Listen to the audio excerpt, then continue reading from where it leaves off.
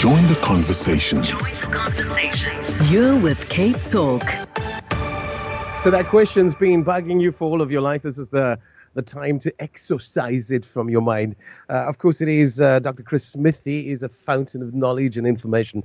He's the naked scientist. He joins us on the line. Good morning to you, Dr. Smith. It's good to have you back. Yeah, likewise. It's good to be back. You know, I had one of those amazing scientific experiences yesterday. Well, I had two, actually, but I'll tell you about one of them. I met a guy who is making stem cells from blood donations grow in the laboratory to grow new human blood.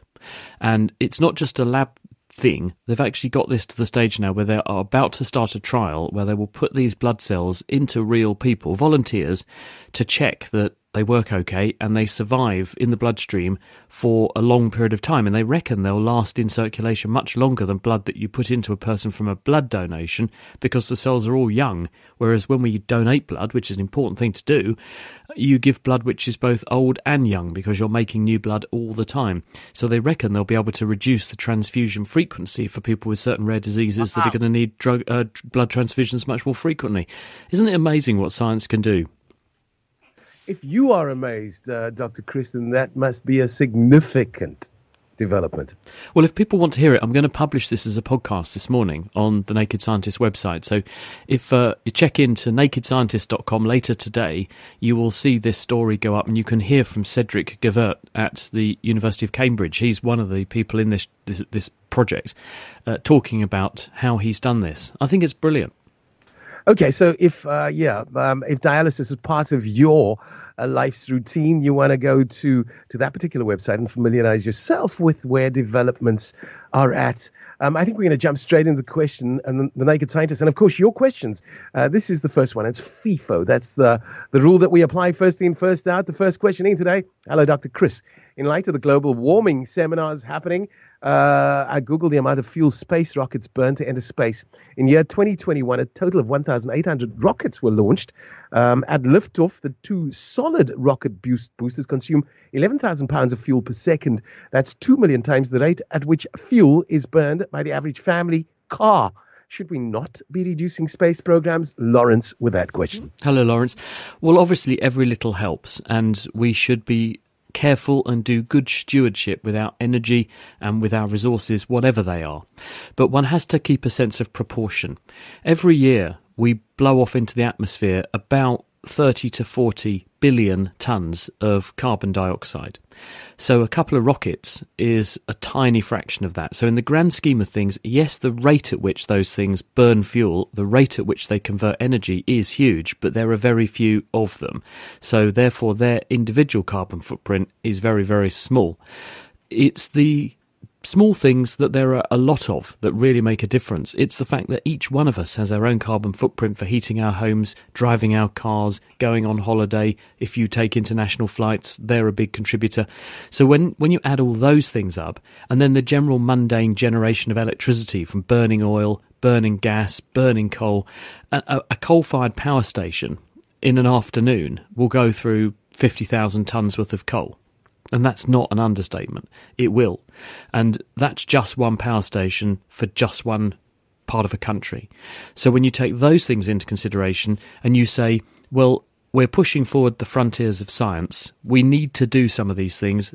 There is a necessary spend. You've got to spend money or energy, whatever it is, to do some of these things.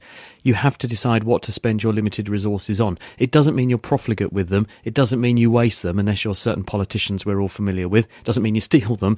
But what it does mean is that you are careful and you spend wisely.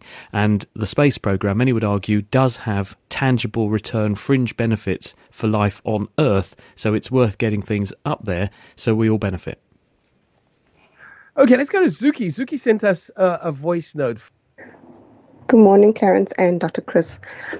I have the assumption that most animals eat the foods that they eat because they need them for survival. And there's some kind of instinct that makes them seek them out. So I was wondering if humans have the same instinct. I know we grow up getting used to flavors and salts and sugars and stuff, but if those things did not exist, would there be foods that we would naturally gravitate to that are necessary for our survival? Hi, Zuki. Well, one example of this, which was put to me a few years ago, was someone actually from South Africa phoned me up and said, why is it that when I was pregnant, I developed a taste for all kinds of weird stuff that I would never dream of eating in a million years when I wasn't pregnant? And I said, well, like what? And this woman said, I wanted to eat coal. And I put this to a scientist who studies the olfactory or smell system, because most of what we call taste is actually smell. And I said, why did this lady say she developed a strange taste for coal when she was pregnant? And he made the point that when you're pregnant, big metabolic load on the body, you're also increasing your requirement for rarer or trace things that your body needs only in tiny amounts. So you do change your taste repertoire sometimes when you're pregnant to make yourself more gregarious in terms of what you'll eat, in order to make sure you do have enough of all the right things.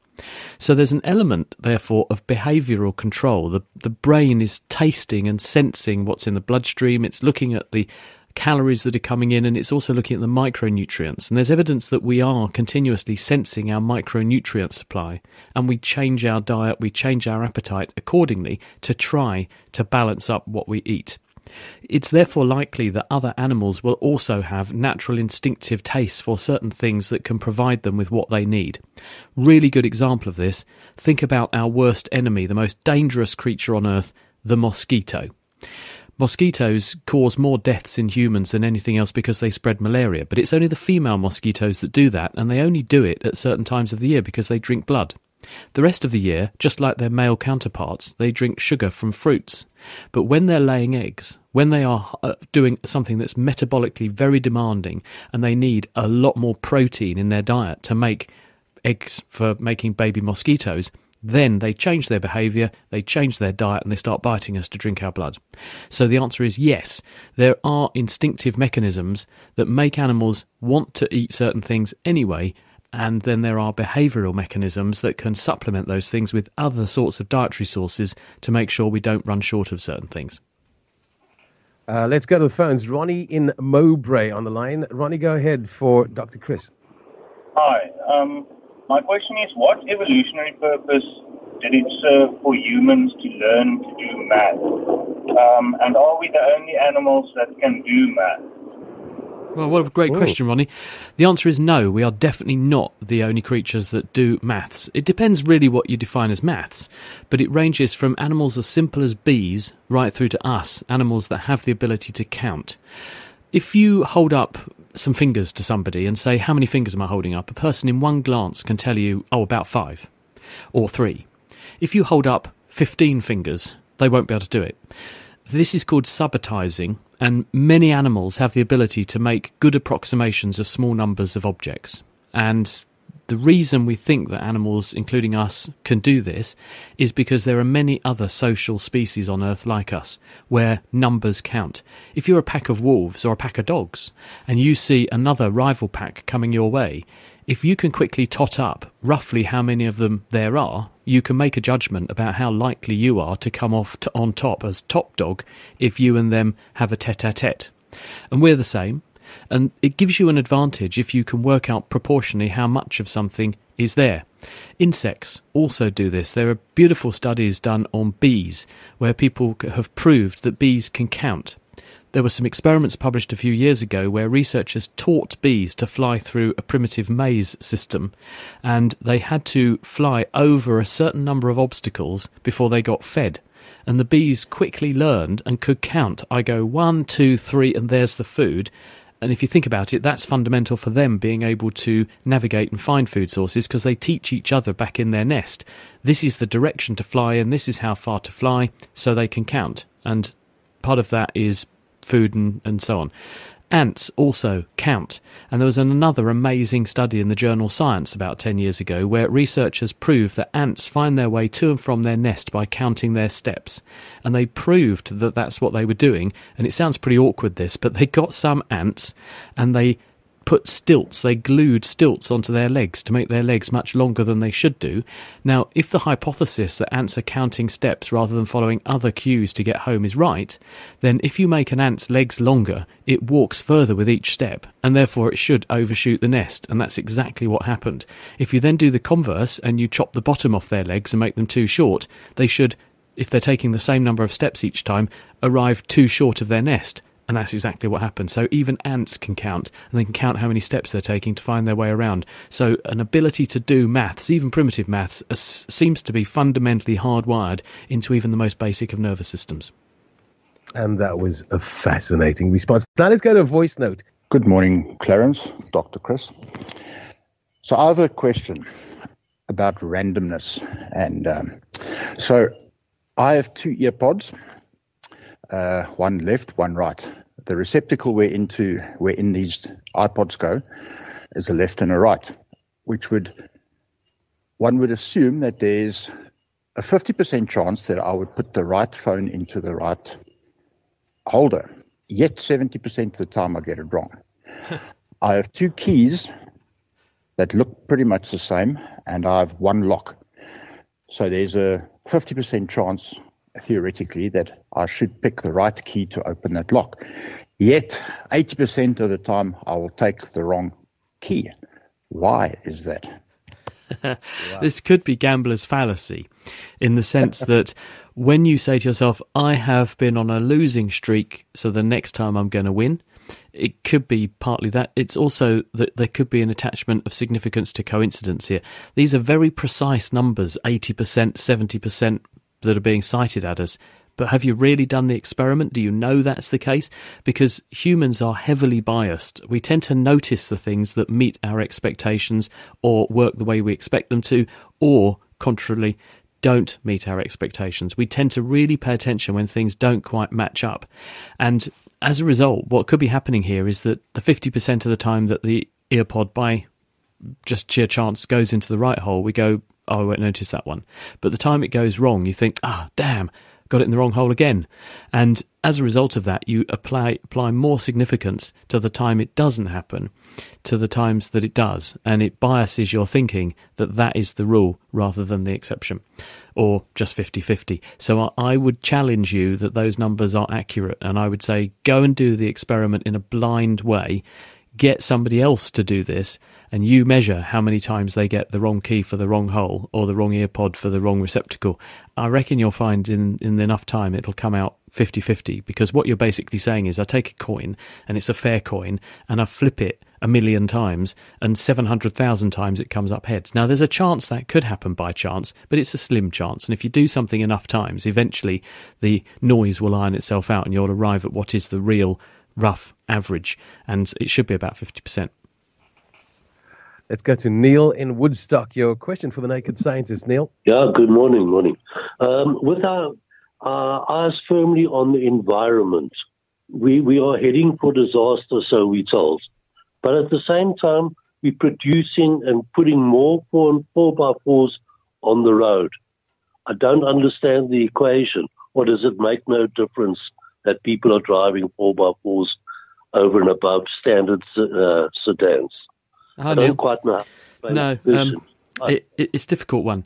The bottom line is that everyone wants to have their cake and eat it. We want to have this nice, comfortable life that we all aspire to or have already or want to make even nicer for ourselves. We want to have all of these trappings and trimmings of luxury, but we don't want to pay for them. It's a bit like having a credit card that someone else pays for. That's what's happening at the moment, where we're going on a spending spree and we're churning out all this CO2, and we're then expecting someone else to pick up the tab, and that someone else is the environment at the end of the day.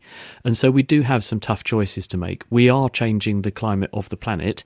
To what extent remains to be seen. We have ejected something like about 1 trillion tons of carbon dioxide is in the atmosphere now that wasn't there about 200 years ago. It's at the present rate going up and up and up. And unless we do change this, there almost certainly will be consequences. We're pretty agreed on that. You can't change the composition of a gas in the atmosphere on the scale of an entire planet by about 50%, which is what we've done to the CO2 levels in the last couple of centuries, and not have consequences. And it's not just a global warming phenomenon. That CO2 is also going into the ocean. The reason temperatures haven't gone up faster than they already are is because a lot of it's being drawn down into the sea. And when it gets into the sea, what it's doing is turning the sea into a more acidic environment. And a more acid ocean also has knock-on effects for the animals that live there. It affects the rate at which animals can build shells and skeletons, for example. So there are other consequences as well. And part and parcel of that is, we've got to do, I was saying earlier, doing good stewardship with our resources. There are some things which are necessary. There are some things which we think are a good use of resources. If you are an outback explorer or you're taking people to show them nature out in the bush, then you need a 4x4 to do that. And if that means that those people are much more aware of the wonderful things that are out there in nature and have a better motivation to protect them, then that's money well spent, it's carbon well spent. But if, on the other hand, it's just to cruise around town and impress your mates, that's less good in judgment terms. So we've really all got to make some sacrifices, and it means doing good stewardship with the resources we have. I think we're going to go to another voice note. Let's take a listen to this one. If we think that molten lava is coming from the core of the Earth to the surface, if that continues continuously, theoretically speaking, the Earth would collapse because the core of the Earth is being eroded away. Is it so? Yes or no? Is it just in the realms of theory from STEMRay? Okay, mate. Well, there's a couple of things to unpack here. First is that molten magma, which is the runny rock from inside the Earth, is a tiny fraction of what's in there. The distance between the surface of the Earth, where my feet are, our feet are, and the core, the centre of the Earth, is about 6,000 kilometres. So one volcano is a tiny, tiny fraction of what's down there. That's the first point. So even if it did all splurge out onto the surface, it is not going to cause a major problem for the interior of the Earth.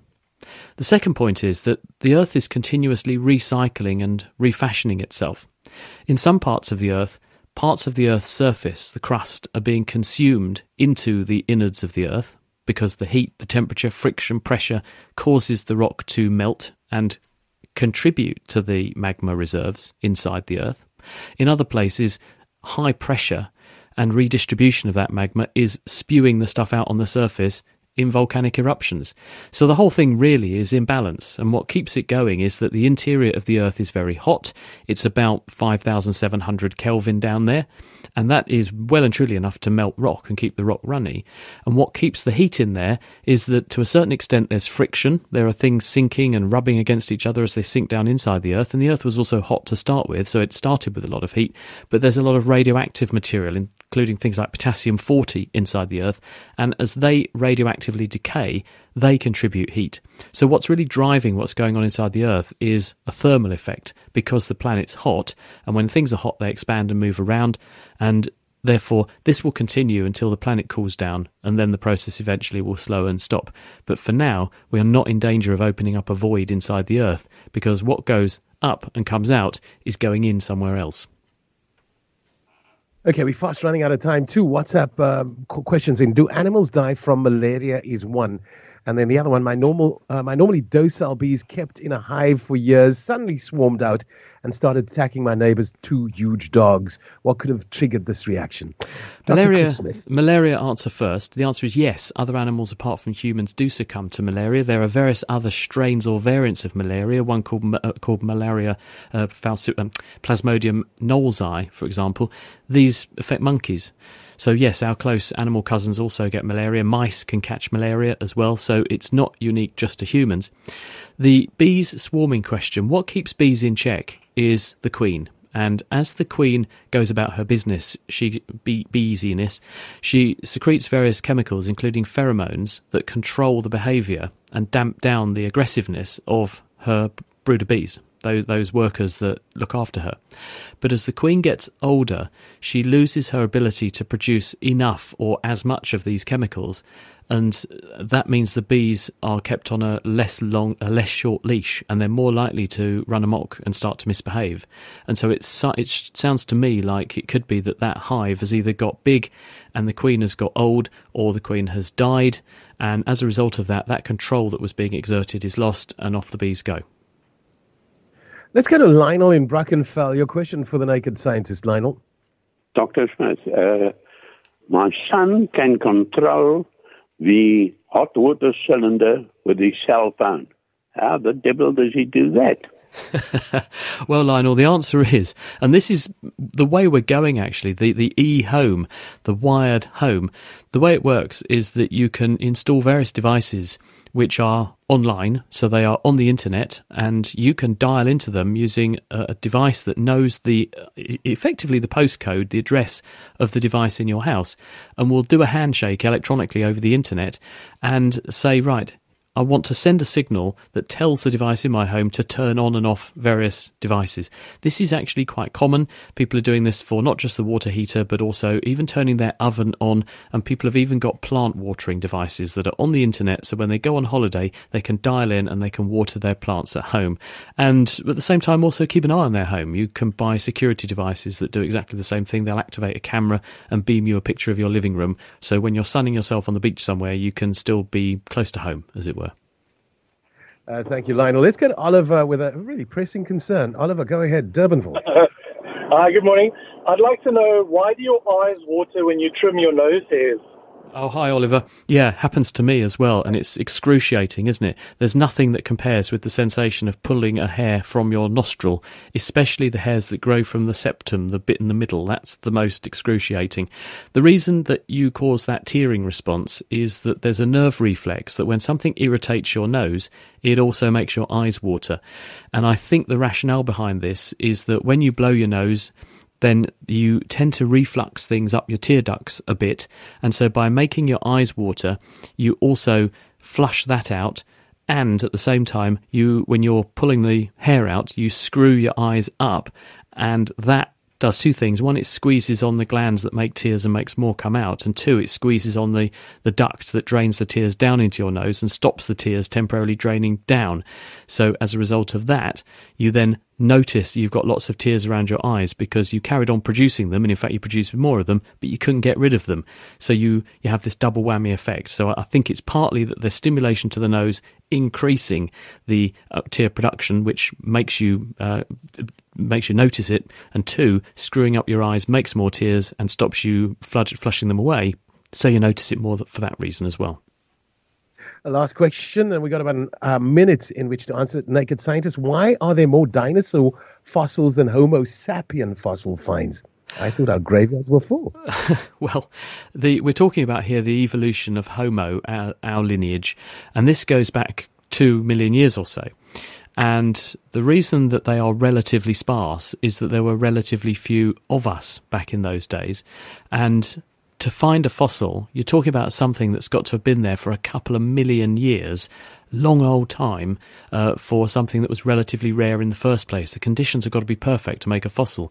Dinosaurs were huge, there were lots of them, and they were around for a really long time, 100 million years plus. So we're more likely to stumble into them because they're more likely to have left something behind, because there were fewer of our ancestors, then their finds are much rarer proportionally. And we're going to have to wrap it there. That's our weekly engagement with the Naked Scientist, Dr. Chris Smith. Hey, und was ist mit dir? Hast du auch etwas zu erzählen? Dann bist du eigentlich schon ein Podcaster oder eine Podcasterin. Du weißt es nur noch nicht. Egal, ob du dich einfach gern intensiv mit FreundInnen unterhältst, der Welt deine Leidenschaft näher bringen möchtest oder vielleicht auch dein Geschäft ausbauen willst. Das alles kann wertvoller Gesprächsstoff für einen Podcast sein. Mit Acast ist es kinderleicht, deine eigene Show zu starten. Produziere deinen eigenen Podcast, lass dein Publikum wachsen und verdiene auf allen Plattformen bares Geld damit.